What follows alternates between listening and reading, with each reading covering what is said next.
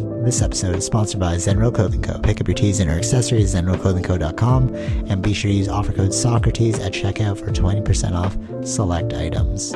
Also, if you're not into spending the money, just check out the Zenro radio playlist. zenroclothingco.com, music for your everyday. This episode also sponsored by The Pornian Bakery. If you're located in the Pornian area of Scarborough, Toronto, be sure to check out The Pornian Bakery, say what's up to Arville, and pick up a donut or two. Baked daily, crafted with love. This episode also sponsored by Podbean. Podbean is the podcasting platform of choice. It's the one that me and Vish use, and is great, you know, if you're looking to start that DIY podcast yourself. Definitely check out Podbean. Use the link podbean.com/SocraticGamers and gain 1 month of unlimited podcasting for free. Test it out, build that content. Anyone could podcast, right, Vish? Yep. Start a podcast and get your ideas out there. All right, enjoy the episode. Okay, so how long has it been since you've watched Defending Jacob? A long time, so I don't remember the ending. Okay. So basically, total spoiler alert, if you haven't watched it yet, you're like late on the game. We watched it only recently, like we just finished it yesterday, but it took us like a while. But it's been out for years, right? I think 2020 it came out. Okay, yeah. So yeah, years, like 2 years ago.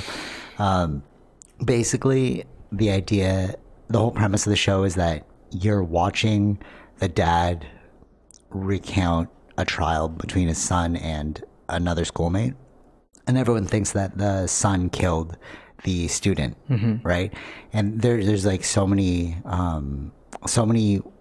twists and turns because they make you think it's like one other person. They switch it to like there's like the pedophile guy that they think it is, and then there's the best friend who they think it is, and then it just keeps like moving around. But then you go back to like, oh, maybe it's Jacob because of all the evidence that's pointing to him. So basically, like 3 days after the killing of the boy, Jacob wrote on a website basically a breakdown of how he killed the kid.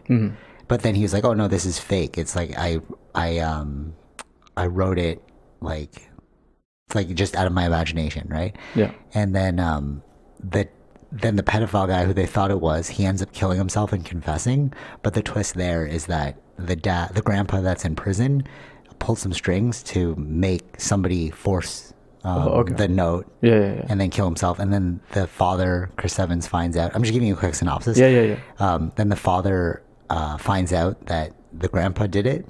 And then, so now he's like, so did my kid kill him? Because everyone thinks he killed him, like, especially with the confessional story. But he's like, no, it's just like a story. And then the mom was like, oh, it's a confession.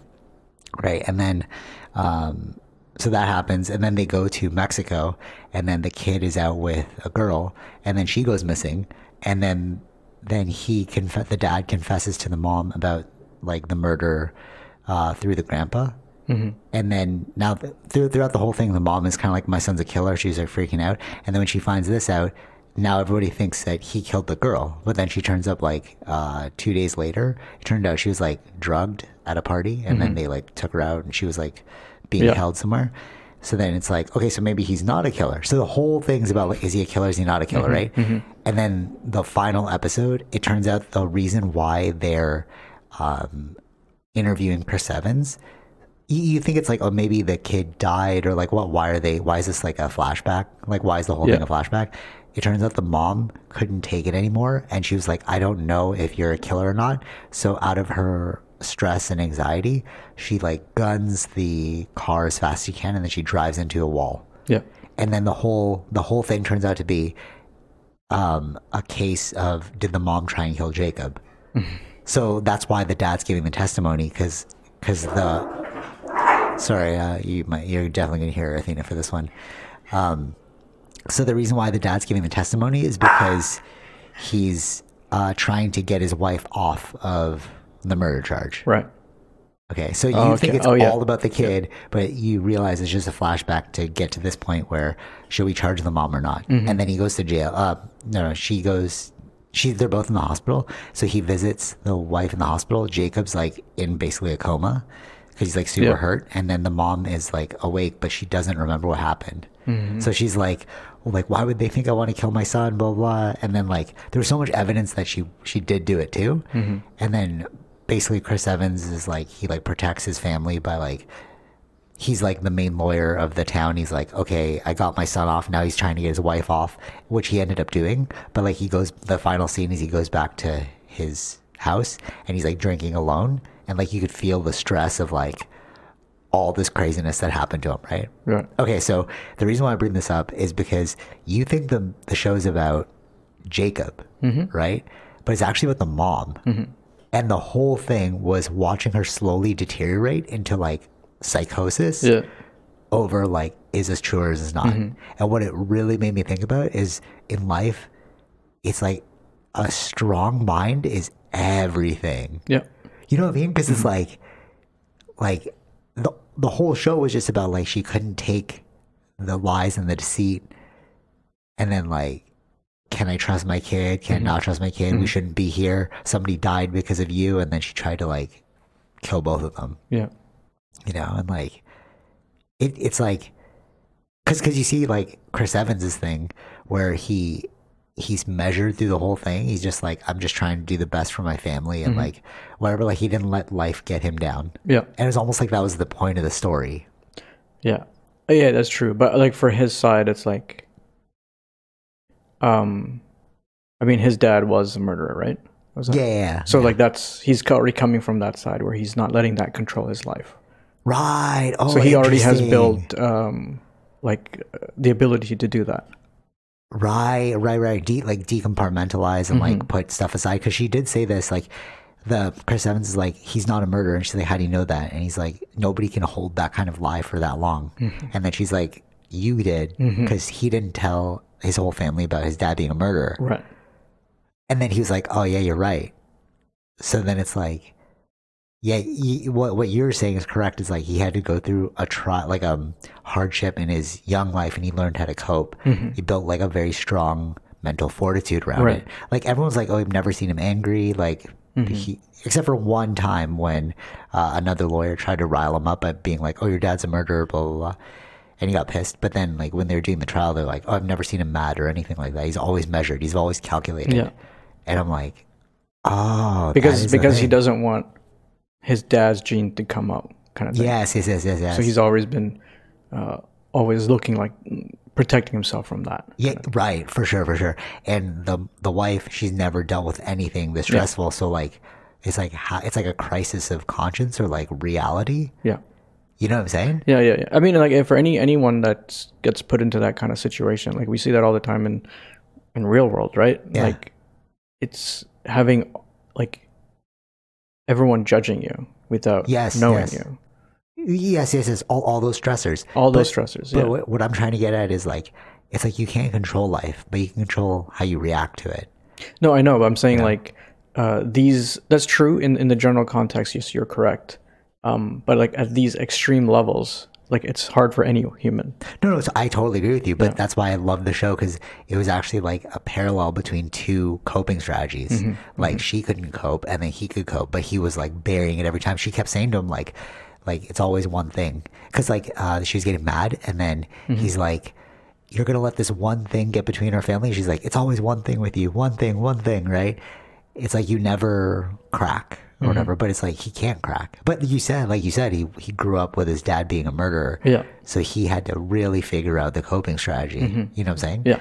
And it's almost like, if you look at the story of like Buddha, you know, you need that trauma.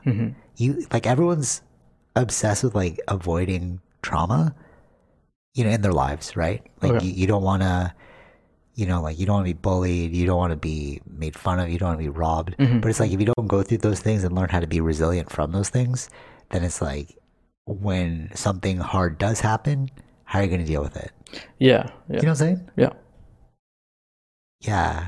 I think like it's fascinating. It's kind of like, but everything has, those traumas come in drips, kind of thing, you know, like it doesn't. It's like a medicine drip. Yeah. Like it's like, okay, I'll deal with this one. Yeah. But whereas hers, it was like a giant. All like, at once. Yeah, for sure. Yeah. Because like he was even, because so he's a criminal prosecutor. So like he actually quit his job at the end. And then she's like, oh, why are you quitting? He's like, I can't do it anymore. Being on the other side, he's like, I know how it feels now. Because his job was to like go after the criminals. Yeah. Right. But he was the criminal now. Yeah. So it's like, oh, I see like all the stuff that people go through, like the news, the tabloids. Like he knew what was going to happen in the family. He's like, okay, just understand that this wave is coming. Right. But they didn't understand it, but he had seen it. Like, I guess you're right. It's like the medicine drip method. Yeah. You know, you need to slowly build your reserves for like hardship, you know? And then when something does happen, it's like, how do I cope with this? Yeah. You know?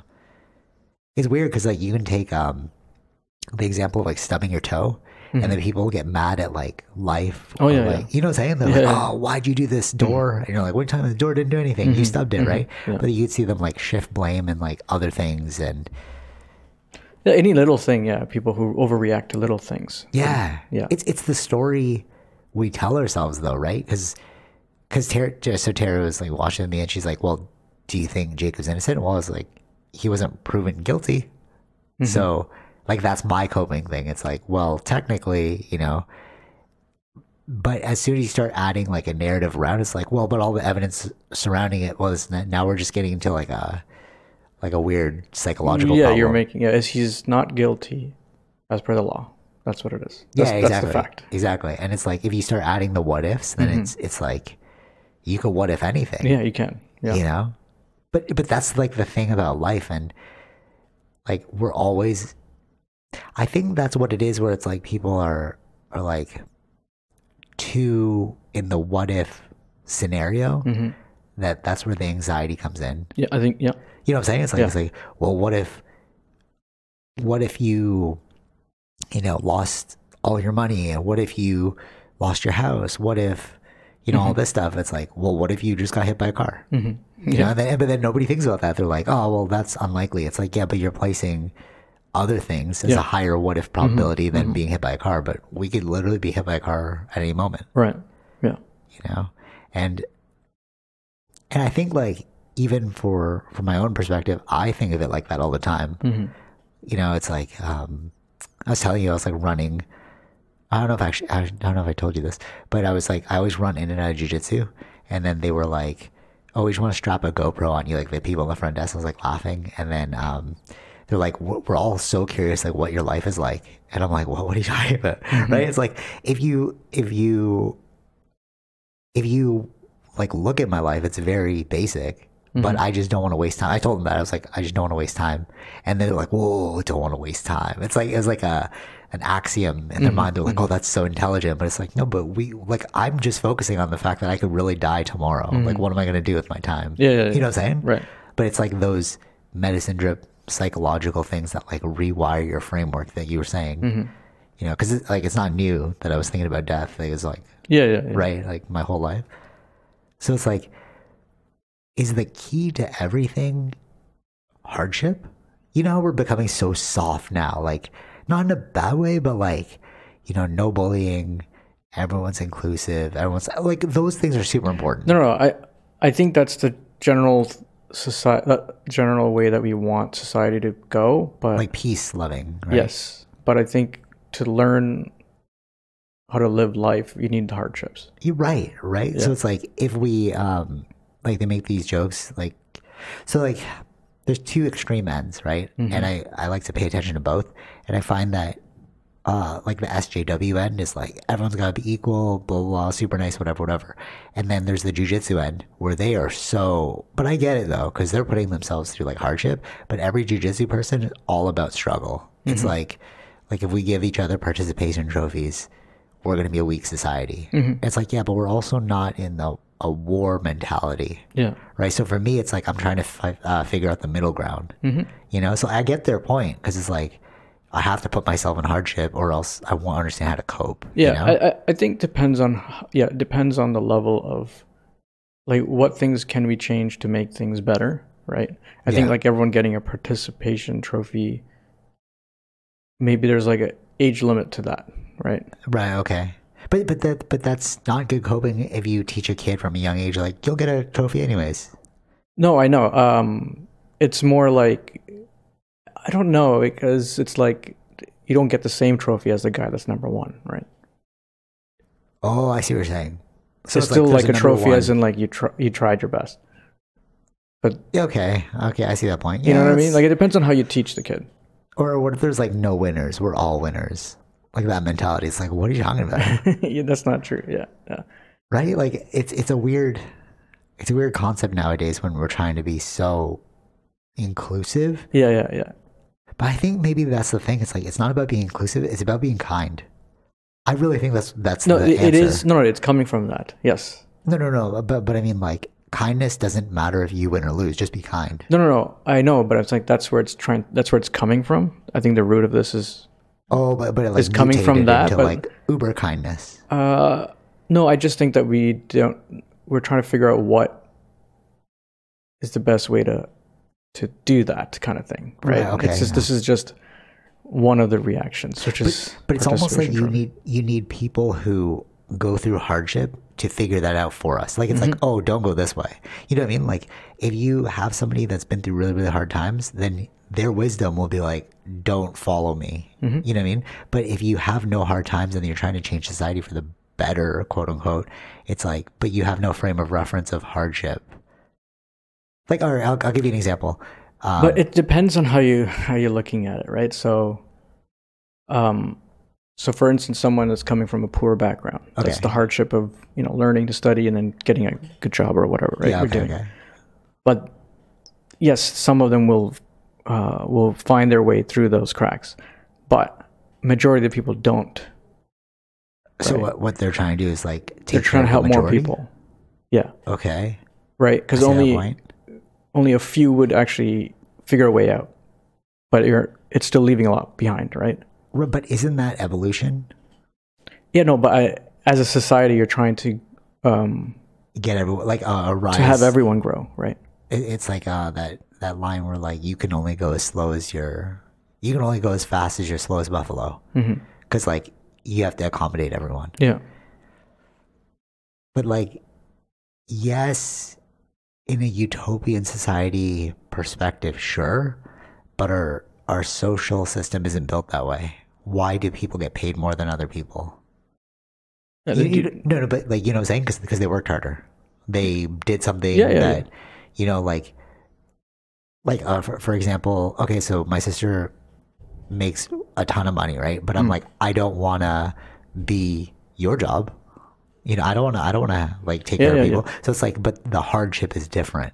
It's almost like we're talking about communism here. It's like, why should the... Well, socialism, right? That's the whole... okay. So socialism is, interchangeable with like communism. Like communism is like, the government controls every aspect of it and like everyone's pay is equal. They control the prices. Similar to socialism too, though. Like, what is socialism? It depends. There's a variety of types of systems, but yeah. Okay, I just went with communism. How they all work, yeah. Okay, I just went with communism because I know that in communist countries it's relatively level. Everyone's pay. So like the doctor can be paid as much as like the school bus driver, and that's why people don't like it. Well, yeah, I don't think that's all. Okay, but like do we have like a perfect communism? Cuba or something like that. Yeah, Cuba makes more sense. I don't think China is like that. No, they're not. No, they're not. Yeah, but they're communist. Like, well, you know what I'm saying? I know, but now we're getting to like the idea of mixed economies because like people say that they're communist, but they're not really. It's like a spectrum of like control, like full control by the government, which is communism, or like free market, which is you control your own pay, and like every country is within that scale. Certain countries are more communist than others, but going back to it, it's like, so then are we arguing like if we lived in communist countries it would make sense to make everybody equal? Like that's what you're championing for, but I don't understand you. Like there is a disconnect between the philosophy of the people and the philosophy of the government.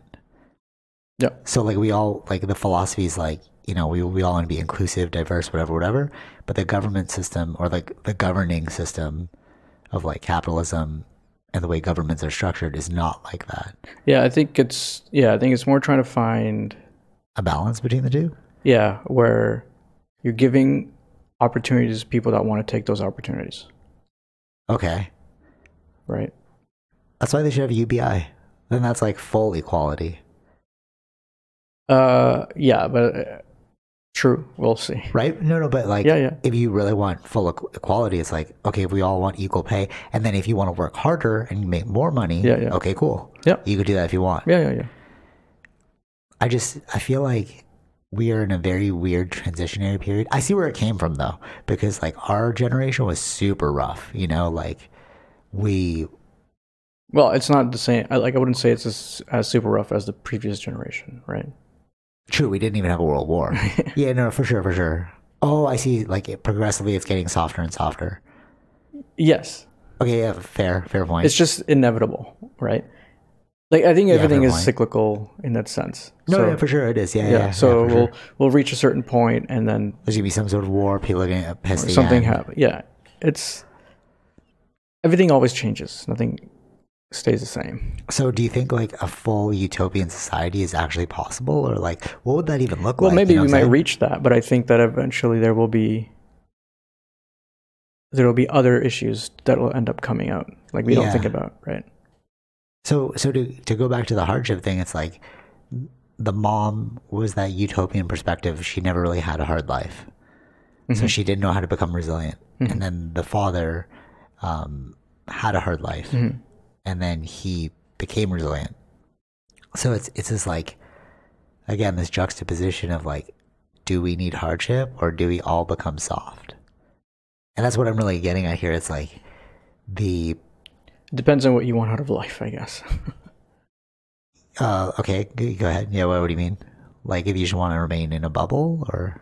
Yeah, I think people that want to change, they want to go through hardship. Like they actively pursue it. Yeah. Okay. Yeah, fair. I see that. Well, others would probably try to avoid as much. For sure. But then going back to the principle of the whole thing about resiliency and like mindset matters in life, it's like without the hardship, how can you build that kind of mindset? No, I know. But that's up to the individual, right? So yeah, how they want to live life, kind of thing. Like saying one is right or the one is wrong. It's a made up thing. Totally, yeah. But I just feel like we're setting ourselves up for failure with the current road that we're going down. Like I get what you're saying about like like however they want to live their life, but what if they don't even know they're living their life like that? True. You know, does she know, like the mom in the defending Jacob, does she know that her pursuit of softness, like she's like, oh, it's great now, but then when, you know, it hits the fan, it's like, what are you going to do? How are you going to react to this? Yeah. And then she ended up like trying to kill herself and her son. Yeah. So it's like, you know what I'm saying? Like, that's a level. So when you say extreme, like, yeah, right? And then when you say like, you know, however you want to live your life, I almost feel like she didn't even know she was living that kind of life, you know? And I feel like it's sort of like this. If you only, if I give you an option of like Coke or Pepsi, you will only think of Coke or Pepsi. You don't even know there's a third option, you know? So it's almost like the government is the thing, or like society is the thing that's being like Coke or Pepsi. And then you don't even know, you're just following into one of the streams. Okay. But still the same stream. Yeah. So I feel like there is no choice to live how you want to live your life. Right? Because you're like, however you want to live your life. But that's what I'm saying. Like they want to Coke give or Pepsi. Right. No, but if they only see Coke or Pepsi. Yeah. It's like, so how do I choose between, like, if they're both soft? Well, it's outcomes, not about, it's not. No, I understand what you're saying. Yeah. Right? Yeah. And I feel like that's what I mean about like, we're kind of headed down a weird road, right? Because you're only giving soft outcomes or soft choices. Yeah. You know. Well, that's why it's generally people that go through hardship try to teach others, right? Yeah, true. But like, if the system's like anti-bullying, like zero bullying policy, or else they get suspended. It's like, well, what if somebody's rude to you in life later on? You know what I'm saying? Like, I feel like we've all been bullied, though. You know, no, I know, degree. But like, I think it still happens. I think bullying still happens. It's more of, I know what you're trying to say. It's hard to find the the middle ground. Like, you don't want to allow bullying. No, but they did before. No. It's not like, and especially with like, you know, bowling for Columbine. No, like, I know, okay, but they can't say like, well, we have to allow bullying so you can learn hardship. Like, they can't say that. No, they can't say that, right? Right. But it's like, but okay, yes, you're right. They cannot do that. But that's why it's like, what can you do? What can you set up structurally? Like, maybe, you know, I don't think martial arts. I think like setting up things like anti-bullying and stuff like that is, I think is trying to find that middle ground where it's like, I think they can't stop bullying. Bullying's still going to happen. They're kids, right? It's more about giving the coping mechanisms for people who do get bullied, because some people come out of it bad too. Yeah, for sure. Right. But how do you? But so instead of building coping, because you're right, you got to build like coping strategies and stuff, and that's why I love the work that like Tara's doing with like the schools, all about mental empowerment. Like it's like you're giving them tools, but the system isn't built up in a way to give tools.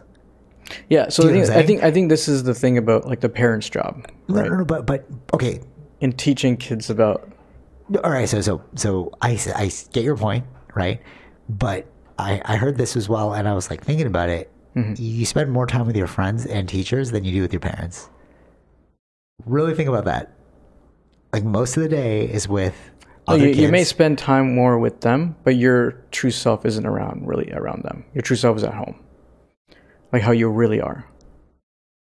Okay, yes. That's who you really are to your parents. But your true self is no self, right? It's like always adapting to the situation. Sure. No. It's always adapting, but like where you feel the most comfortable is at home. Yeah, okay, true. But like going back to building coping strategies, that who's like you're saying the onus is on the parents. Yeah, to teach them but like, because they're the ones who brought the kids to this world. For sure. But the school, the society is not giving coping strategies. They're just giving you policies not to do. So no bullying. Okay, but yeah, but also bullying is what I was saying. Sorry, we need bullying. No, I know. I think the anti-bullying is there, but also if you're bullied, that you can come forward for help. Okay. I think that's also the implication of that. But right. But okay, so yes, you can come forward for help, but what are they going to do? Now you're just going to be bullied more by other kids. Oh, look, you couldn't take it. You told the teacher. You see what I'm saying? Right? Like, why did we not go forward? Well, then it is trying to find ways to do it where you're not. It's not like everyone knows, right? That you're going in for help for that. For sure. I agree with you. So, like, to go back to it, I get what you're saying about like maybe we need an anonymous hotline for like a way to tell the teacher that you're being bullied. But like, how does the teacher actually help you in that situation without baiting out your scene? Well, I think that's all part of the whole learning or teaching the thing about how to deal with that that's the whole idea of that, right? Like, what do you mean? Like being like, oh, we shouldn't bully other people because... No. It's like, I don't think the teacher's gonna like out you like that. Like, how does that... So then how would they help? How could they possibly... If I'm like, hey, I'm being bullied, what is the teacher going to do? I don't know what are in the anti-bullying policies. The anti-bullying policies, you're going to be like suspended. So it's like, why am I being suspended? He told me you bullying him. Okay, well, I wasn't bullying him. Then you get in this whole confrontation. Oh, see, you baited out my scene, blah, blah, blah. Yeah, I don't know what the solutions are exactly. But I'm just saying, like, they're trying to find ways. So, like, this is all part of that learning thing. As you, like, which kinds of things work or finding ways to work. Because that's all we're trying to do is solve problems. For sure. But, all right, now my answer is I think people need martial arts. Like, I know it sounds like very... especially me being a martial artist, like obviously it's biased, but like there is a reason why I study martial arts, because it puts you in a position of like, that's like real equality, because I need you, like, okay, so if we're training, I need to rely on you because I need a body to train with. So why would I disrespect you? Why would I break your arm on purpose? Because I need you to come back to train with me the next day. See what I'm saying? So it builds a sense of camaraderie. You're both like building towards something. Yeah, that can happen. Yeah. Right. And then they even say like in like it doesn't have to be jujitsu, but like in jujitsu, police officers can train with like gang members.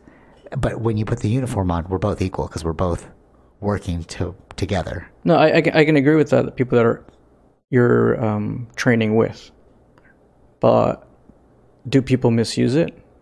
Yeah, and they get like friggin' like timeout for you, or like you can't come back. Sure, yeah. Like misusing it outside of the martial arts. Oh, for sure.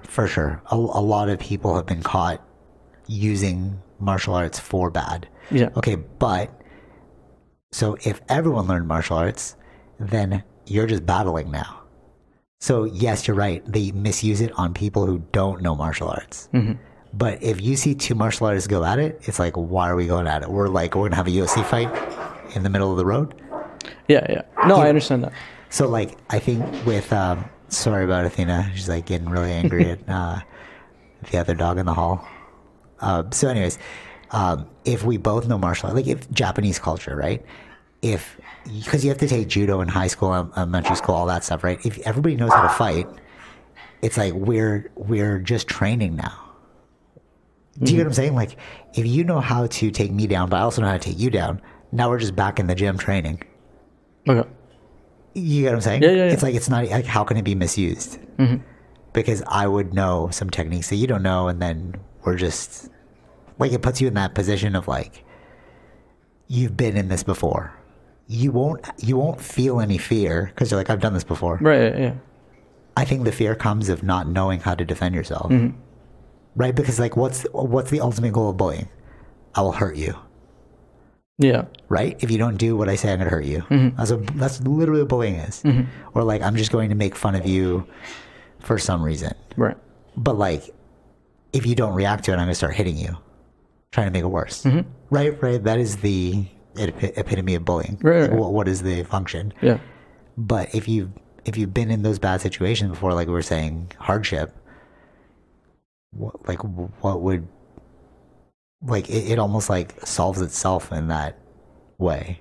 Mm-hmm. Does that make sense? It does make sense. And also you get humbled when you train, because, like, if you come in as a new white belt and there's like a bunch of people that are way better than you, if you're the bully, you're gonna be like, damn, I don't know anything, and you're like, wow, this could escalate really, really bad. Mm-hmm, mm-hmm.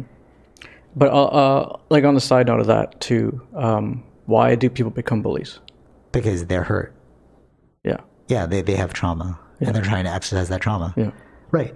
But that trauma goes back to an inadequacy. But I feel like through martial arts, you build a sense of confidence and adequacy. Yeah, I know. But I think that's also, like, not having the equal society causing that. For sure. But that's why I think that everyone should train martial arts. If you just make it, like, universal. Mm-hmm. You know, like, No, I understand what you're saying, but I don't know if that solves equal society, though. No, it'll solve violence. You can't solve inequality. Like you mean money? Money systems? Yeah, that's what I'm saying. No, of course not. So that's it's still a whole different issue. That's what I'm saying. It's still going to cause. No, but even if you're poor, it's like I was saying with the uniform thing. It's like, I know you're poor, but we're training together. I need you. Mm-hmm. You know, especially if you're a really nice training partner. Like, there is no animosity there at all. You know. Because I need you. Yeah. You build that reliance on another person. Yeah. And you take away class systems on the mat. Mm-hmm. Does that make sense? Like, no, I get that. Yes. Yeah. I understand that. Yeah. Just the more I, like, watch all these things, like these, like, mental things, like defending Jacob, or, like, even with looking at the youth mental health crisis, it's like, or, like, just looking at bullying in general, it's like, this could really be solved with some adequate martial arts. Mm-hmm. You know? And I feel like that's one of the missing components, too, because, like, even with, like, Tara's thing, like, mental empowerment, you're giving them a lot of coping strategies, but there's no resistance to exercise those strategies. Right. You know what I'm saying? It's like, oh, if you get bullied, do this. Or, like, if you feel a certain way, do this. Mm-hmm. But, like, which is super important. If you walk, it's sort of like the analogy of, like, if you're walking by a fire, you know not to touch it. Okay. But martial arts is kind of like, if you're walking by the fire, you're going to touch it and be like, why shouldn't I touch this? Okay, how close can I go to the fire? You know what I'm saying? Like, there's more, I feel like mental coping strategies are like, just avoid that thing, or like, respect the fire, but have distance for it. You know what I'm saying? But with martial arts, it's kind of like, how does the fire work? How badly can I get hurt without, giving up or something like that? Yeah. Yeah. Does that make sense? Does that analogy make sense? Yeah, I understand what you're trying to say. Like the level, how much. It's sort of like, okay, so if you have the coping strategy, but then you walk into a burning building, now you're like, oh my God, well, what do? I'm trapped in the fire. But like martial arts is kind of like willingly putting yourself in the fire to learn how to cope. Yeah. And I feel like that's the side that everyone's missing, because they don't want to get hurt. They don't want to get burned. But it's like, you need to get burned in life. Right. Does that analogy make sense? I understand that makes sense. Disagree, agree? Well,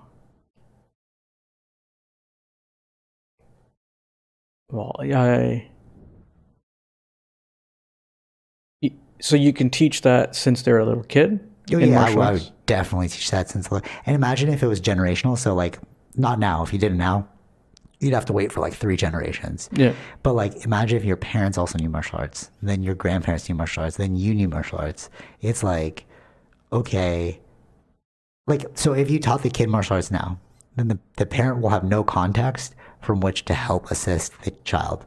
It's like, what do you mean resilience? Because they've never built resilience themselves. But if you're a martial artist, you teach your kid martial arts, it's like, no, this is the path forward. Like, you've already been through the flame that you can help direct them better. So it's not going to work right now. It's like, you're going to have to wait. No, of course. It's not like right away. I know. It's, these are long-term solutions. Long-term solutions, yeah. And I think in like, especially, like, I know that there's like mental health crisis in other countries, but if you go to places like Thailand, Philippines, Japan, they're really nice. Well, why is that? It's built into their culture. Through not just that, but like, the reason why I named those places is because you do martial arts from a young age. Philippines are nice. Everyone has to learn it, right?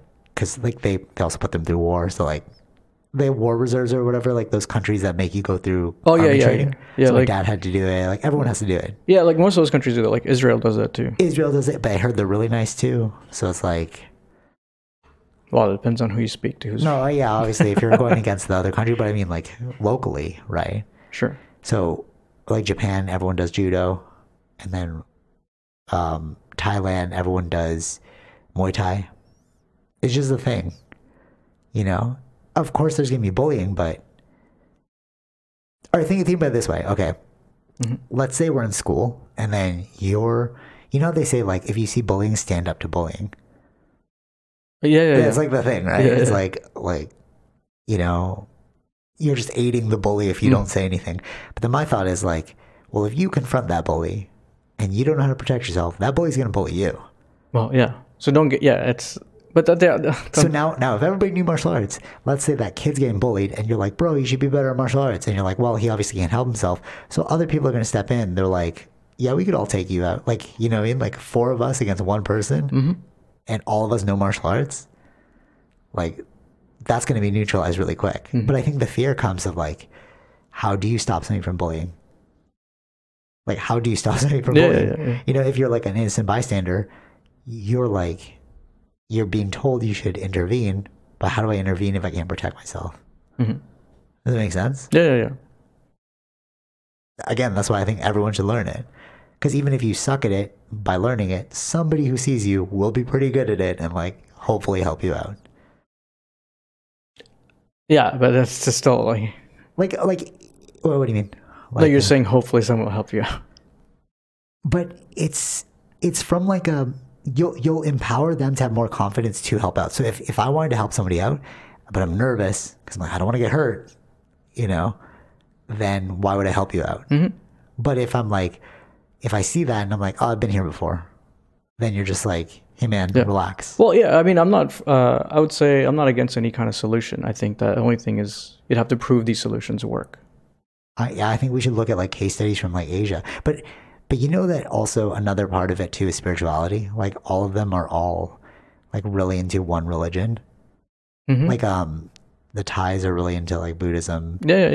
You know what I'm saying? No, they have more other. But they're all like the same cultural. But right? That's what I mean. So it's like it's not just a martial arts thing. Because I know like if you listen to this, you're like, oh, martial arts dancer. It's like also there's more cultural aspects to it as well. Yeah. But just in a society full of people who, you know, are culturally different, and you're like at war with one another, I think the best thing to do is learn how to like compete in war to like settle war. You know what I'm saying? Yeah. Especially like if you know how bad it can get. Like if you know how bad okay, so like for example, like jiu-jitsu, being in an arm bar, like somebody's gonna break my arm, I'm like, oh, you could really break my arm. That's why like you tap out, right? But if you know how easily you could break someone else's arm, it's like, why would you want to break their arm? Yeah. Do you know what I'm saying? Yeah. We know how bad this can get. So it's like, let's just not make this bad, you know? Or even like doing the knife fighting with your brother. And like, I was just doing random stuff and I was like, wow, I could like kill you so easily, so quickly. So then if I saw somebody with a knife, it's like, do I really want to engage in this? You know, because this could end really badly for one of us. Yeah. You know? But if it's like out of sight, out of mind, people are like, do you know what I'm saying? It's like, I do get what you're saying. They don't really know the actions. I get what you're saying, but also that's the thing. There's, you know, violence is what's surrounding martial arts, right? Yeah, for sure. Well, that's why I like jiu-jitsu, where it's just control. Right. Yeah. That's I know that's specifically jiu-jitsu, right? Yeah. Well, that's actually the one I really think like I'm all for this mission that Henry Gracie's on. He's like trying to get everyone in the U.S. to learn jiu-jitsu because there's like bullying stuff that happened. Like he always posts these like bullying scenarios, and like one kid you'll go home and then like, dad, this kid's bullying me. Oh, I should stand up to him, punch him in the face, right? Then they'll both get in trouble. Yeah. But what they do is they do like bully proofing.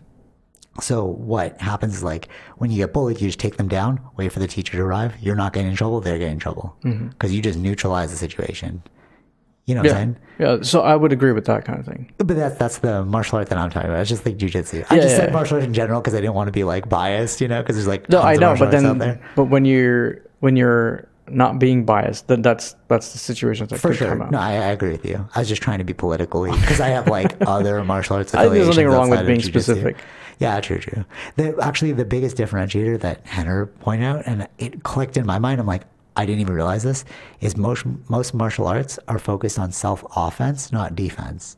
So the difference being, like with my knife fighting, that's straight offense. Like I put you down quick, right?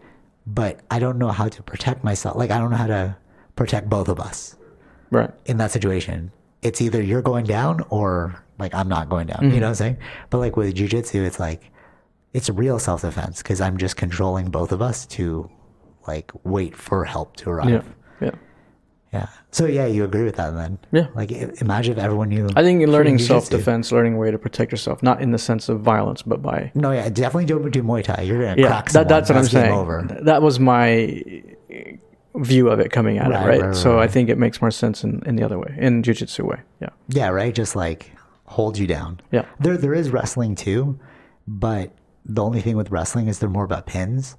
Yeah. They're not really about like actual, like I can hold it's become more of a sport. Yes. Yeah. But even jiu-jitsu is also becoming more of a sport. That's why I like Gracie jiu-jitsu, which is like the original style. But like there is a way that I could hold you, like pin both of your arms and just hold you down and you can't move. And I'm just going to wait there, you know? And like, so now if we all knew that, like if everyone knew jiu-jitsu, somebody's bullying someone, then like those four people are like, oh, if we just hold them down, we can get them to stop. You know, there's no like violence needed. Yeah.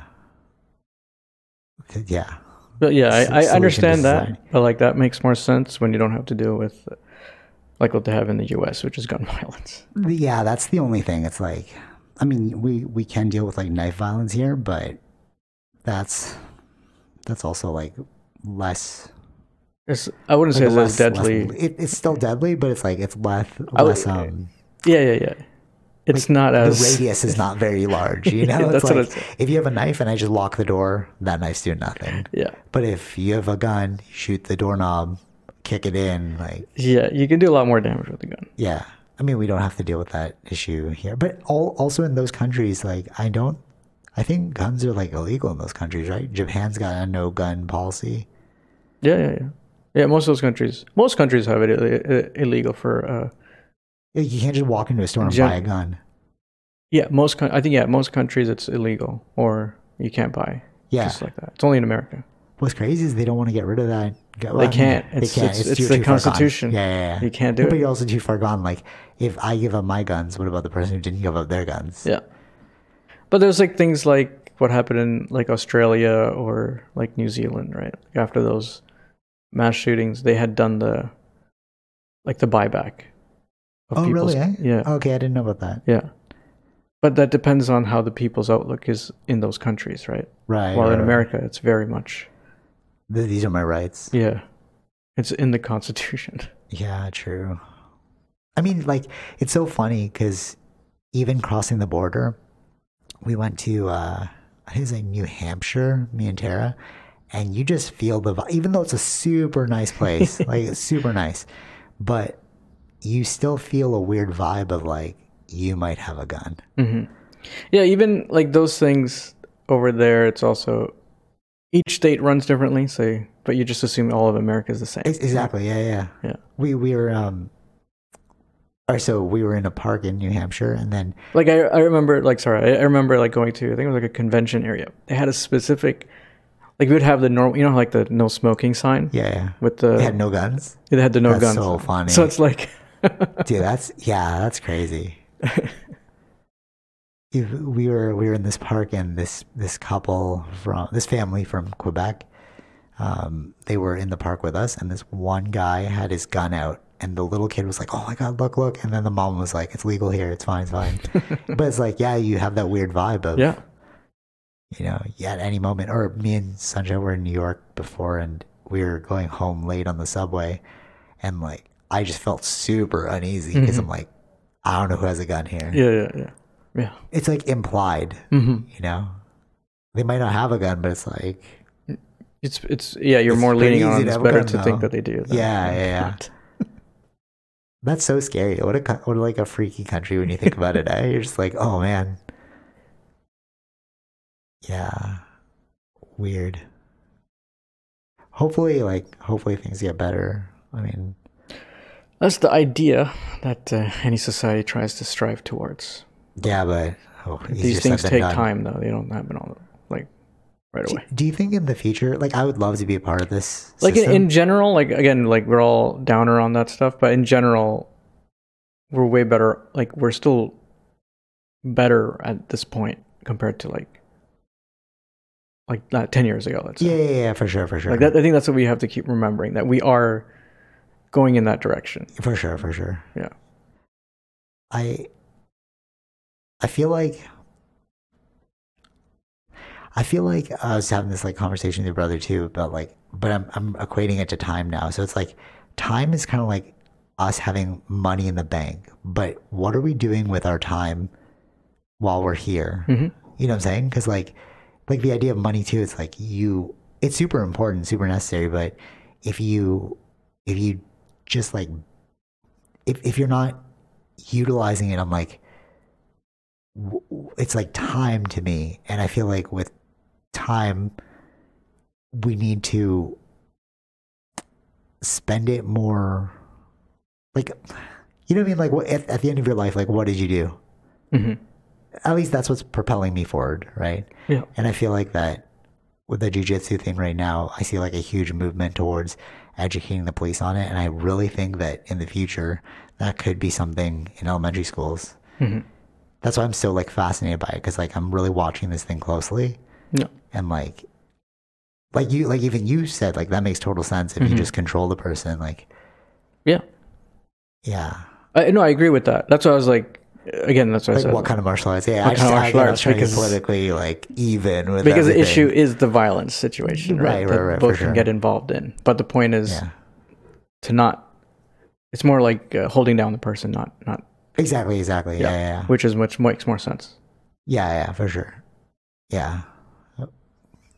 I think in the future, if like enough people see the benefit in it, hopefully it'll change for the better. Like, because it's not even like my optimism. I feel like we, as Canadian, I mean, any kind of change comes from people pushing for it, right? Right. Like individual. It starts from an individual. Yeah. That push for it, and then they end up implementing other people. Yeah, rallying other people around it, and then implementing it in mass scales and stuff. Yeah.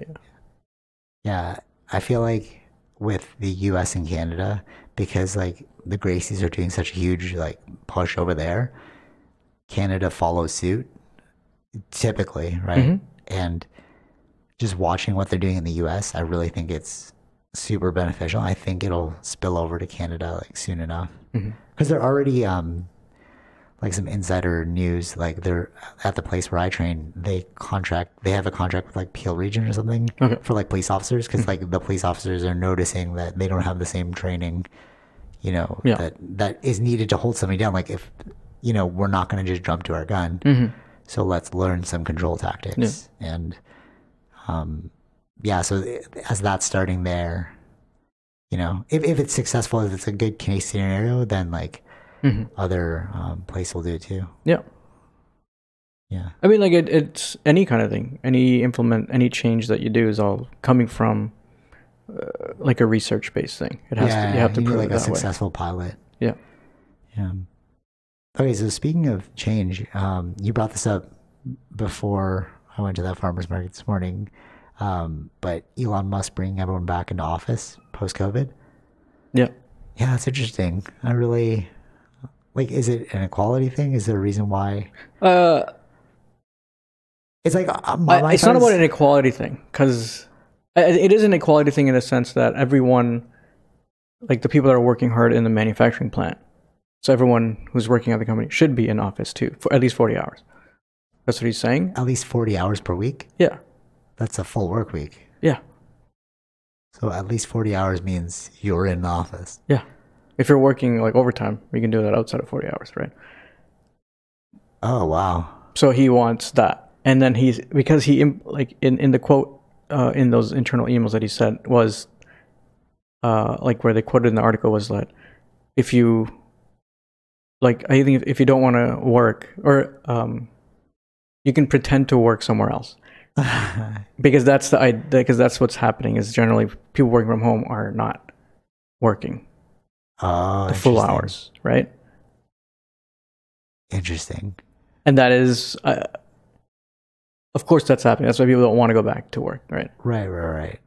So he knows that if you are going to be working when you're in office, that's for sure. Wow, interesting.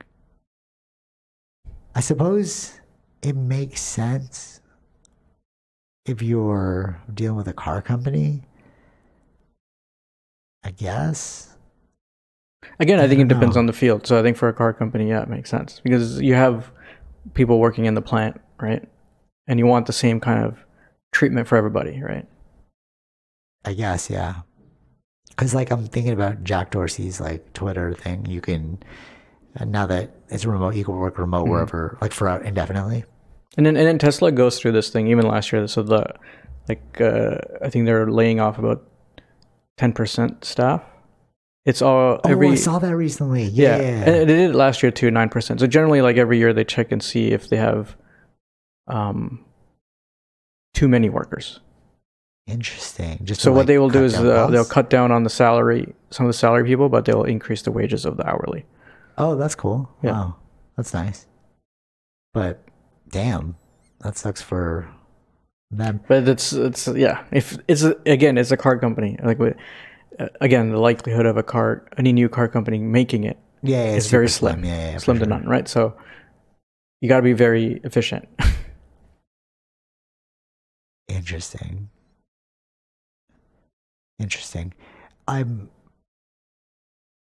I'm more, like as time goes on, that line where it's like you live long enough to see yourself become the villain or you die a hero.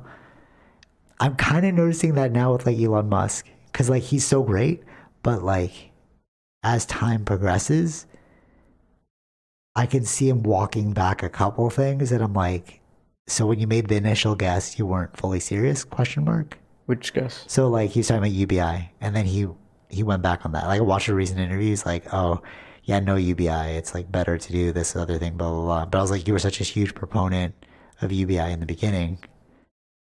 I think, but again, it's like over time people change or they learn new things. But that's why I brought up the line about like see yourself become a hero, or like die a hero, or see yourself become a villain. Because like you're right, things do change over time. But his logic was sound back then, but now it's like switching, and it's kind of just proving that you can't really rely on one person for. No, you should never rely on projection. Yeah. But he's like extremely brilliant, so it's like what you say is most likely going to happen. I because I followed him for so long, it's like he would have projections, but you don't always know something new so like when they were working on it first, the autopilot or full self-driving, it's like, oh, we'll have it by the end of the year. Didn't happen. Right. Yeah. So why didn't that happen? They asked him in the other interview. It's like, well, we thought we would reach the thing, but we had a ceiling. Okay. Where we couldn't like get further than that until we learned something more. Yeah. And then now we're back at it again. So it's he implemented again, like maybe by this end of next year. So it's like, so there's like schools of thought where it's like overpromise, underdeliver, underpromise, overdeliver, or deliver exactly what you promised, right? So it's almost like an overpromise, underdeliver. Yeah, it's always, and it's like, oh, that doesn't sit well with a lot of people. No, I think it's in a way it's good motivation for the workers though.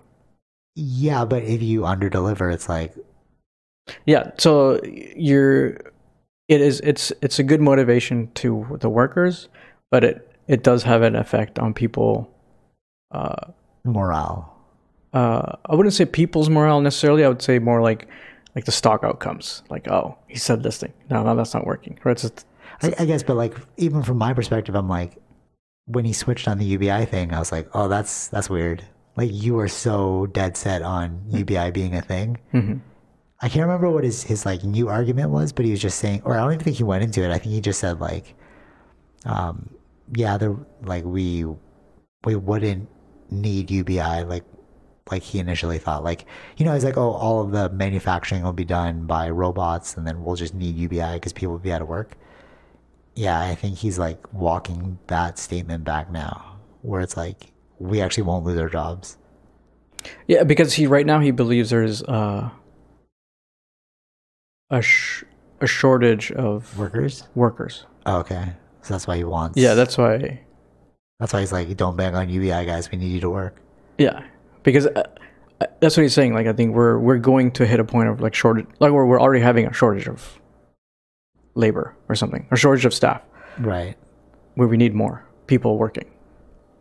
But that's also a thing about like, what is your barrier to entry for like what requirements do you need to work? Like, skills. Or like, oh, I need you to have 10 years experience before I can hire you for this thing. It's like, well, yeah. No, that depends. Yeah, I know. I understand that. Yeah. So it's like, in order to rectify the shortage of workers, you need to open the door to make it more accessible to become a worker. Yeah. Even with the gas thing right now, I'm just like watching a lot of structural things be like come to like odds with one another. It's like, how are we going to get out of this mess? Like today I was just driving and it was like 214. Yeah. And I was like, I think they said it was going to a new record for Ontario, right? Yeah, 214.9. So it's basically 215. And I was like, damn, if this thing just keeps getting higher and higher, how are you going to solve this problem? Because it's not a gas thing, it's a ramification thing. Because higher gas prices means higher prices for products in stores, means higher payment at the pump. Yep. How are you going to drive to that location? But now you're telling all of us to go back into work. Like Elon Musk. So it's like, so you're kind of just like bleeding us dry. You know what I'm saying? Because it's like, okay, you want me to go back to work in office, but I have to also pay to get there. Yeah. So are you going to increase my salary to allow me to get to work?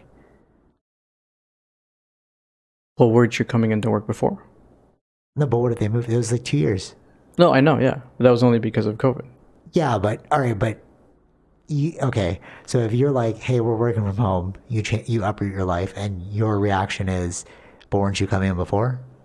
It's like, so I had to put my life on pause for 2 years, and then in the hopes that maybe you like, or in the the implication is the same thing with Apple's trying to get people back to work because they know no one's working from home. No one's okay, but even still, it's like we went through 2 years of that, and then to switch it back, it's like, how do you make me do that? Like, what if, people left the city and they bought homes? Sure. And then they're like, okay, you got to come back into work. So I'm going to sell my house and drive all the way back in? Yeah, or you have to find another job. Which results in a shortage of labor. Yeah. But you know what I'm saying? It's like, it's such a domino effect that it's like, how do you get out of this problem? And that's what I'm seeing now. It's like, do you know what I'm saying? Because you're like, okay, you should come in to work, but if you change your whole lifestyle, and then I'm going to quit because you want me to come back into work. But then the first problem was a shortage of labor. You just lost a bunch of other people. Yeah. Who didn't want to do that job. Who didn't want to have to commute. Yeah. Right? So I feel like there's almost like no way out of this. I think it may give, I would say that would give more, if they're still looking for staff, no one's coming in, or you need certain experiences, I think that you'll cut down on necessarily having 10 years of experience to 5 years, let's say. Yeah, like that's probably helping people who are nearer in the industry who are looking for jobs. Theoretically. But then the other problem is now you have less experienced workers. So who will mess up more than people who have lots of experience? Yeah, that's the whole point of the training. Yeah. Right, but you see what I'm saying? It's like it's like we're in a downward spiral where we can't fix. Right? Does that make sense? I can see that, but I don't know. Well, yeah, I can see that. Yeah, I mean, right? I think every proposed solution has a problem with more problems to them. Yeah. Well, it's other things. Everything's getting more expensive and things like that. Unless you adapt and you're just like, okay, sure, you're not working as much from home, but that's what I have to deal with. Yeah. But I think it depends on, again, it's like how you're looking at it too. If he was looking at it like equally for everybody, so like people who are working in that makes sense. Working in the plant, that's what I'm saying. It makes more sense for that. Like I don't think he's going to change that for necessarily Twitter. Like I don't think so. You know what I mean? Like I think just equally, it's like everyone they're working multiple hours, right? Yeah. Physically, and they're driving into work. I don't see an issue with the office staff not driving into work. Or why don't you just pay those people more? Which people? The people that are driving to work. Pay them a premium. So it's like, okay, you can work from home, but we're going to pay these people more because they're coming in. Well, yeah, I don't know what the other... Like, wouldn't that make more sense to you? It's more of an incentive. Yeah, but it's also like... how are you going to recoup that cost because somebody's got to pay for it? No, but I think even though you're going to pay them more, it's still like... I have to still come into work while the other people get to work from home. Like, no, but if you're paying me more, it's like that's a choice I made. But it's equal compensation then, because it's like, okay, I'm coming in, so I'm getting paid more. Cool. Or then should you cut their pay then? Who? The people that are working away? Working from home. That's a legal battle then. Because you can only add pay, but you can't reduce pay. Yeah. Because how can you, like, then HR is going to be like, you can't just cut their pay just because they're... Yeah, I know, yeah. You know? Yeah. So the other way is just to have everyone come in. Yeah, that's tricky. I mean, like, I'm sure 80% of the people will be like cool with it, and then 10% or the 20% will just be like whatever. Yeah. Or like, well, we'll see how that comes. They'll be pissed. Yeah. It's the same for Apple, right? Apple wants people back. But like you were saying before, it's like industry specific. I feel like I think these are industry specific because a lot of things with Apple, it's actual physical products. So a lot of ideas come about when you're working collaboration. Together. Yeah, I was asked that recently about like. I think it depends on the work, on the field. Yeah, okay, yeah. Especially if it's creative, because you definitely need to like bounce ideas off one another. Mm-hmm. Yeah, like tech companies, that makes sense. Like you need to see the product. Mm-hmm. You know, you need to feel the product. Yeah, if your product is always online, like Twitter is just an online product, right? They don't have anything physical, so I don't see you necessarily need them in office for that kind of thing. Yeah, what do you bounce ideas off and just do like a video call, bro? There's nothing to actually touch. Yeah. Yeah, all right, that makes sense.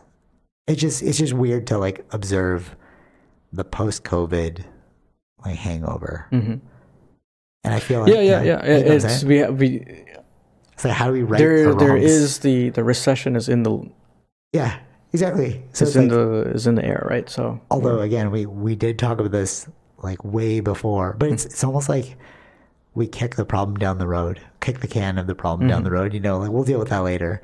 Because like we were saying on the podcast, like the post-COVID recession, like the money thing is going to be a huge problem, but nobody was like worrying about that because the main problem right now is COVID. Yeah, the main problem was COVID and getting people vaccinated and stuff. Getting people vaccinated, but also getting people paid. Right. And then now that that's dealt with, now with the overflow of cash, that's where the inflation comes. Yes, yeah. And then now everyone's going back to work or driving more. They have to like restart up all the that's like in the beginning of COVID, gas prices dropped. Right. Because nobody was driving. Yeah, less demand. Yeah. So they cut down on production. So now everyone's driving more. Yeah. They haven't raised production. Isn't that a weird like principle? Like in economics, like the higher demand, the higher the price, the lower the demand, the lower the price. Mm-hmm. But you would think that like if it's a higher demand, you could lower the price because you can build like an economy of scale. Like if you sell more, you can charge less, theoretically. Yeah. That's just a weird like you would think that I don't know. It's just I think it depends on the products. It's like I guess this finance is because it requires for gas, it requires you to drive to buy more gas. So if you weren't driving, then it just cut down. It's a weird one. Yeah, it's a weird one. Yeah, like, and it's not like us. It's just so confusing. Gas is like it's a different kind of way. It's how they have their own system, right? That's like it's not like the country isn't controlling the pricing. Right. It's a global issue. Yeah. Weird. All right. Last two things. If I was thinking about it yesterday, like because I knew we were gonna do the podcast today. I was like, what if everyone had a podcast? No, really think about that. That's weird, right? Like, okay, so if you, so basically you don't know me, right? Like, you know me. I'm doing an example. So like, let's say you didn't know me, and then you're like, I want to get to know that person a bit more, but I have no idea, like, if I would jive with them, whatever. They just listen to the podcast. And you're like, oh, I get your free-flowing ideas. I get the way you think. I like you. I will, talk to you more. It's almost like if everyone had a podcast, it'd be like everyone had social media. You just log in, and you could hear the people you'd want to talk to.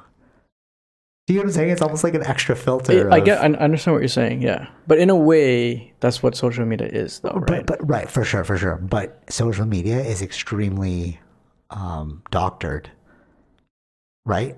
Like, of course, this is like a 1 hour clip, but I'm not editing this thing. I understand that. But also, it depends who you're like what kind of things you're following on social media, right? So it's like if someone... or like those, like the trucker movement, someone I follow. Okay, yeah. So it's like, that's his main content. Okay, yeah.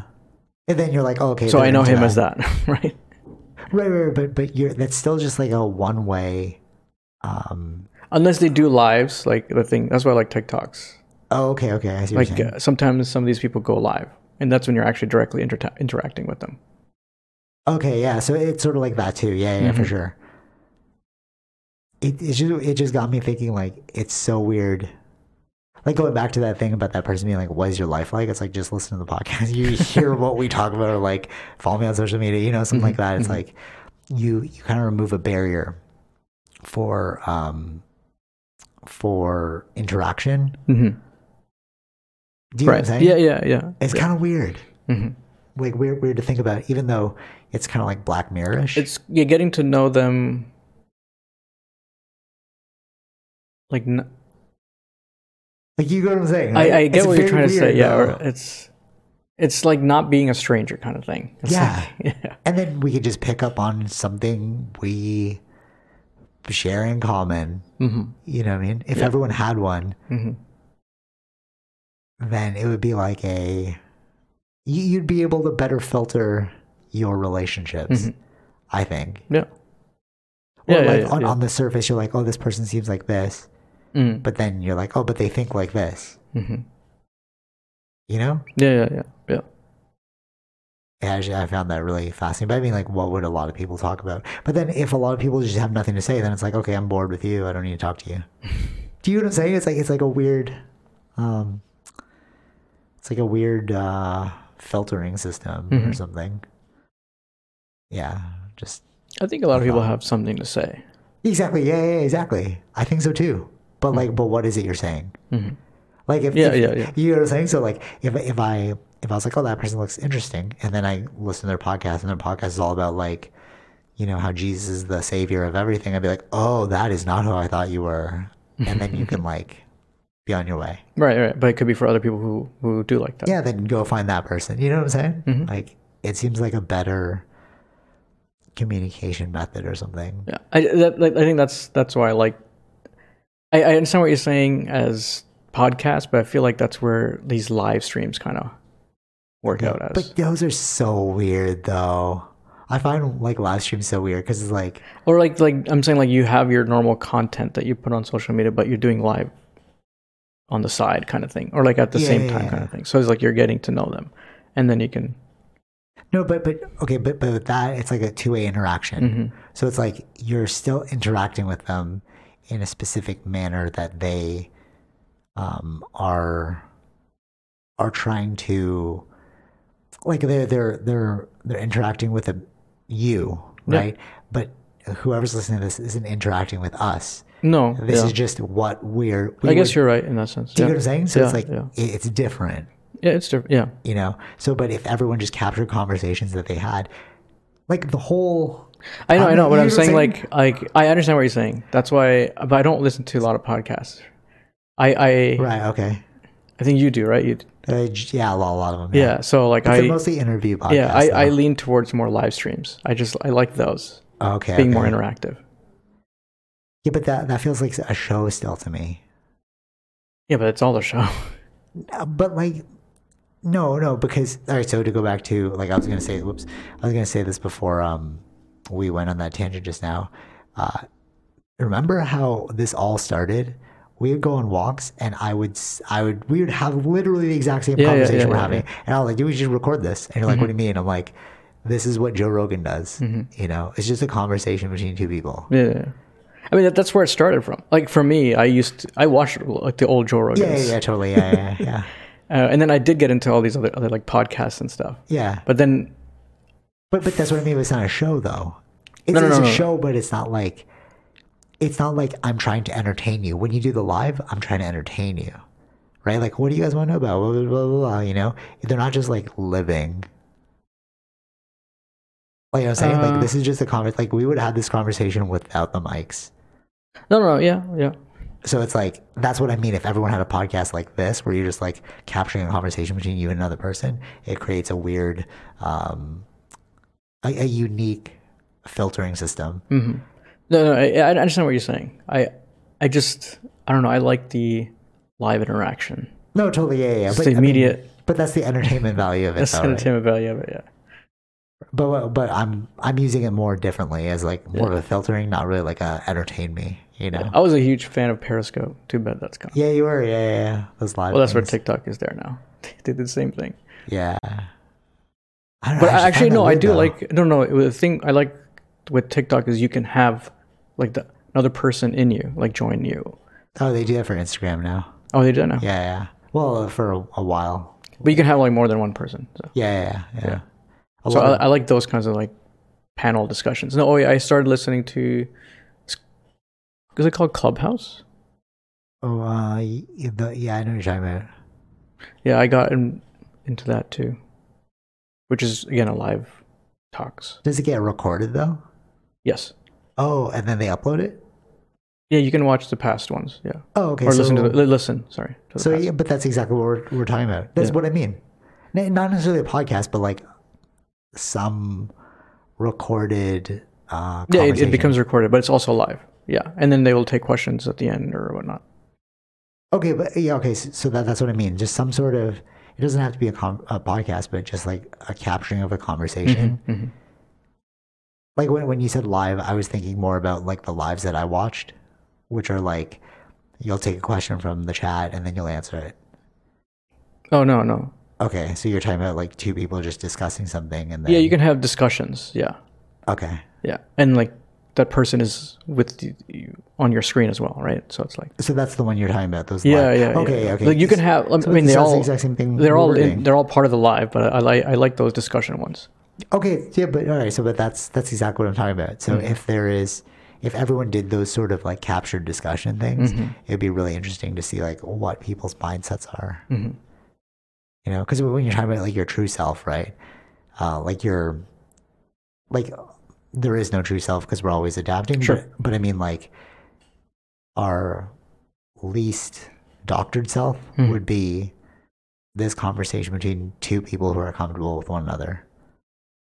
So it's like a weird peering into. Yeah, I you know what I'm saying? It's so weird. If everyone did it, that'd be so cool, though. You're right. I think if you just want to figure out what it's like true. That.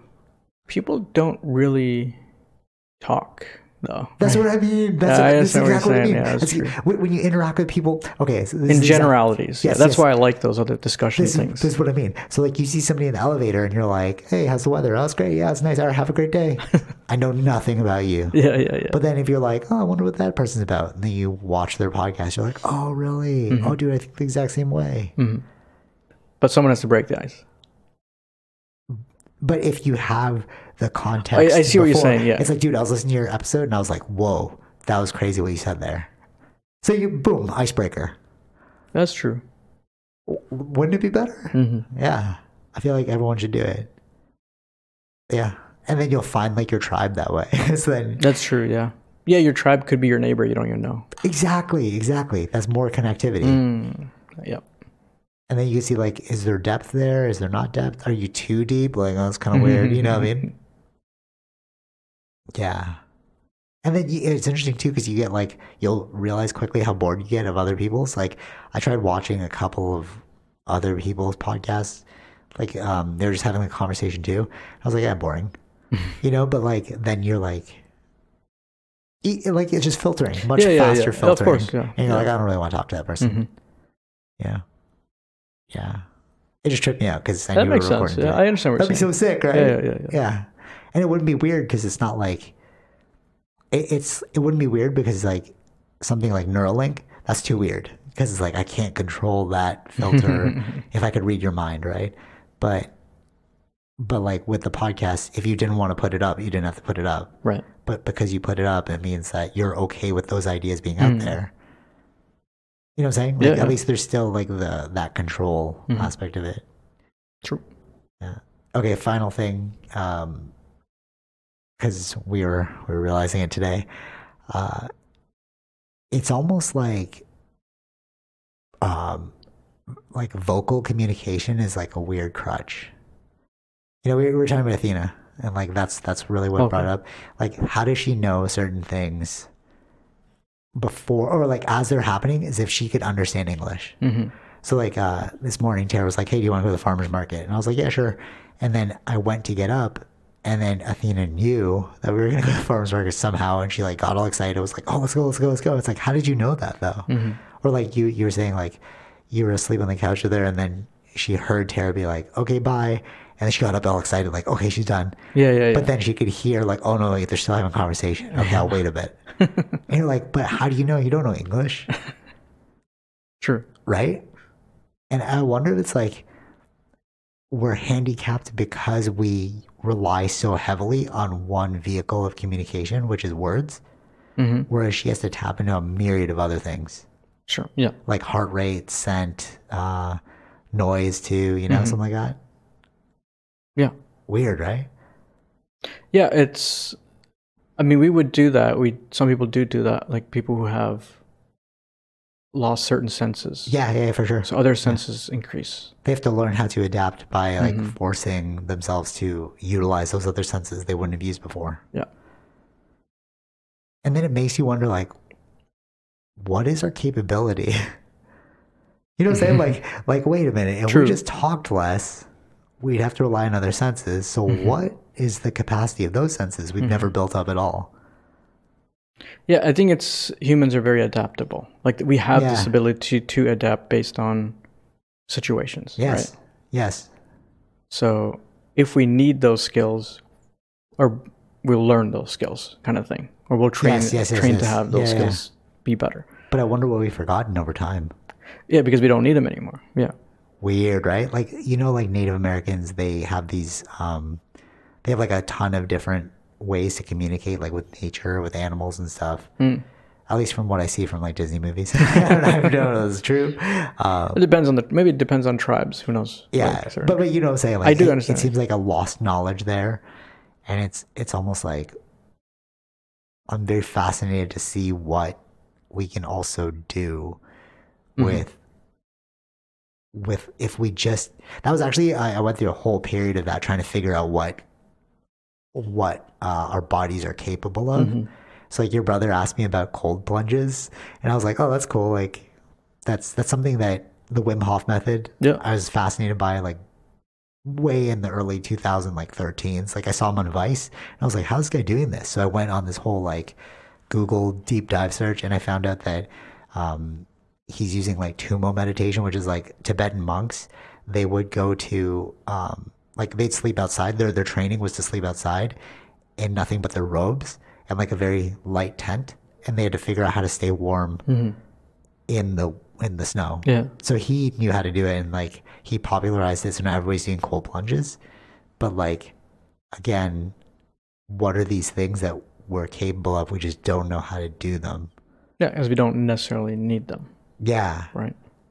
Right. And like I did Wim Hof's online program, and I was telling your brother actually how to do it. It's like you deep breathe in and then you hold the air in and you flex all your muscles, right? And then like your core muscles, and then it gets you hotter and hotter, you know, naturally, because you're kind of just working, you're like stimulating your system. But it's like, but that was so basic. I showed it to you in like 2 seconds. Now just go practice it. You know, it's like it's so like forgotten knowledge. Do you know what I'm saying? It's like kind of weird. There's so much there that we've kind of just like let go, but we're capable of tapping into. Sure. Yeah. You know? Yeah. I don't know, I just found that really weird. Yeah, I don't want to say, what do you say? It's forgotten knowledge, or like these are also other knowledges that they learned also, right? So like he learned from these Tibetan monks, but they were doing it because of their situation, right? Exactly. Yeah. So they learned it from that. So it's not, I wouldn't say it's forgotten knowledge, right? It's like not utilizing, or more like, what are we capable of? ? Yeah, I guess that's the better question. Yeah. Right. Like, there was actually this one time, I still do it when I'm like rolling with someone in jiu-jitsu. I don't look at them, and I'm like feeling their limbs. Because I don't want to rely on my eyes, right? Like, what if, it's kind of stupid, like, but worst case scenario, what if, like, they throw sand in my eyes? Can I still protect myself? Yeah, that's what I'm thinking. It's so stupid. But, like... No, but I understand what you're saying, though. Yeah. Right? It's feeling movements without necessarily seeing them. Right. Yeah. And the guy that I was with, the first time I did it, he's like, what are you looking at? I'm like, oh, nothing. I'm, like, looking at your, like peripherally, just like your shadow. He's like, stop looking elsewhere. Look at me. And I was like, but you don't know what I'm doing, though, you know? But it's sort of like that Jedi thing, you know, like if you look with your eyes, it'll distract you. Yeah. You could see more with other parts of you than just your eyes. You know what I'm saying? It's like, it's very weird. Yeah, it reminds me of something, and like I don't remember the line in the movie or something like that, where it happened to me yesterday, like with the racing. It's it's like you're focusing on yourself. Yes. As you're driving, not relying, like I'm not looking at how other people are driving because that's going to distract you. Because if they do a wrong turn, I'm doing the wrong turn with them. Yes. So focus on your own method, and then you'll find your way around them, like way around it too, like for your jiu-jitsu thing. It reminds you of like flow states. Yeah. You know, you're processing so much information, but not on a mental level because you'll be slowed down. Yeah. Right. Yeah. If we'll take your racing one. So if you used it on a mental level, you're like, okay, turn left now. But the time it took for you to say turn left now in your head slowed you down than if you just turned left. Mm-hmm. Yeah, that's right. You know what I'm saying, right? Yeah. And like to go back to the jiu-jitsu one. The input lag. Yeah, exactly. Yeah. So when he's like, stop looking elsewhere, look at me, I was like, you're just adding more input stimuli that I have to calculate with my brain. Yeah. You know? It's weird, right? Yeah. It's very, so then that opens the door to what else are we like adding that's not necessary. Actually, this just sparked my memory. I just watched the most recent flow state discussion by Steven Kotler. He's like the guy that studies flow. He's like really, really in-depthly performance athletes. So he was saying that, you know how we have that theory of you're only using 10% of your brain. So if you could use more than 10%, then you're able to achieve heightened states. You know that, like the old theory, right? We're only using 10% of our brain. If we could use like 100%, what would we be doing? So what he said was, in their scientific study, we're actually using a lot of our brain power already, but when you enter into a flow state, you actually silence the prefrontal cortex, like your problem solving aspect, because you're letting your mechanics take over. Yeah. But if you that's exactly what happened yesterday. That's what I mean, right? So that's why I was like, oh, it sparked my memory of when you explained that.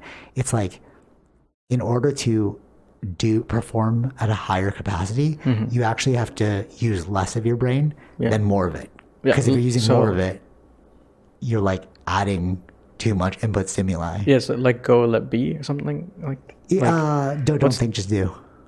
Don't think, just do. Yeah. Yeah. Remember, it was in Top Gun 2. Yeah. Right. Yeah. So that's the same. Exactly. Yeah, exactly. You're talking about flow states. Yeah.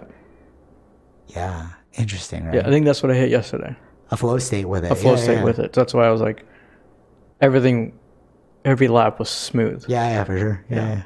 You know, that is the point of Zen, is can you make your entire life into a flow state? Can you make it so that you're not thinking about every little thing, that you're just acting with life? Yeah, that's why I like Zen and the Art of Archery. Like the point of that book is like, in order to become a really good archer, you have to like let go and do the move. Yep. Don't like try and do the move, just do the move. Oh, was it Yoda? Do or do not, there is no try. Yeah. Right? Because if you're trying, you're like, oh, I really want it. Like, you're adding so much mental input to try and like get it to work. Yeah. But sometimes you just gotta like let it happen. And if it doesn't happen, then it's like you did not do or do not. Yeah. It's letting go of the mind kind of thing. It's it is literally letting go of the mind. Yeah. Right. Like not thinking of the past or the future. Or else it's too slow. Yeah. You're too slow. That's why I think the Top Gun one did it the best, because when you're a fighter pilot, there is no time to think of the past because you're a split second. Yeah. Especially when you're at those speeds. Yes. Right. Exactly. Yeah. But that's why I think like jiu-jitsu taps into it too, because when we're going super fast, your body just has to react how it's been like trained to do. Right. Just like driving the racing. GT7. GT7, Yeah. Interesting, right? Yeah. I had something else to say about that, but kind of lost me there.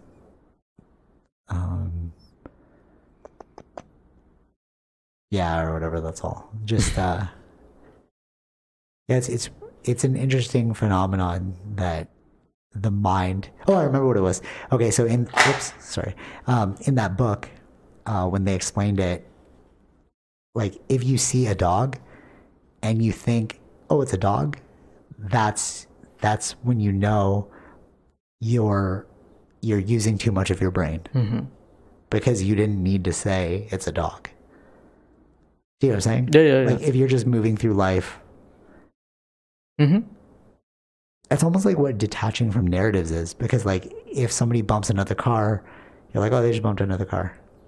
But if it's like, oh, he's at fault. No, he's at fault. Now they're going to get mad. Oh, are they going to fight? Blah, blah, blah. Then it's like your whole brain wheels start turning so quickly. And it's like, you don't even need that anxiety, bro. Yeah. Right? Yeah. And maybe that's what like people who live an anxious life are like. Maybe, I don't know. But like, maybe it's like their mind got too out of hand. Or does that make sense? Yeah, I understand what you're saying. Yeah. All right. That's all I got. Hey. Reach those flow states. That's the that's the main takeaway there. Yeah. But it's like, how do you like? It's in almost, what you like doing. No, but yeah, for sure, in what you like doing. But it's like the question of how do you do that? Because I remember when I was like super young, and then my cousin was talking about like she was saying it jokingly. I brought it up to her. She's like, she didn't remember this. I was like, you actually put me on the path to meditation. And she's like, no, it happened with my cousin too, with I would say like atheism. With he doesn't remember him saying that. It's weird. Isn't that crazy? Like small drops turn into big ripples. Exactly. Right? Like it was such an innocuous interaction. Right? Yeah. And now it like changed your whole paradigm. Like they may have just said it jokingly, but they didn't realize how much of an impact that had. Yes. Yeah.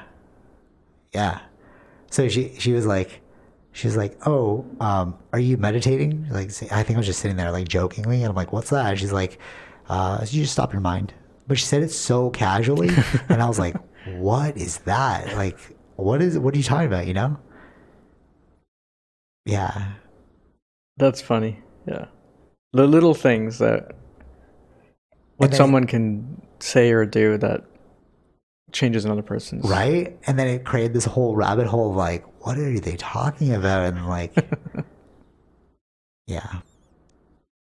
It's all right. So be careful of your actions too, because you never know like what little thing you can do that sparks a trauma or intrigue in someone else.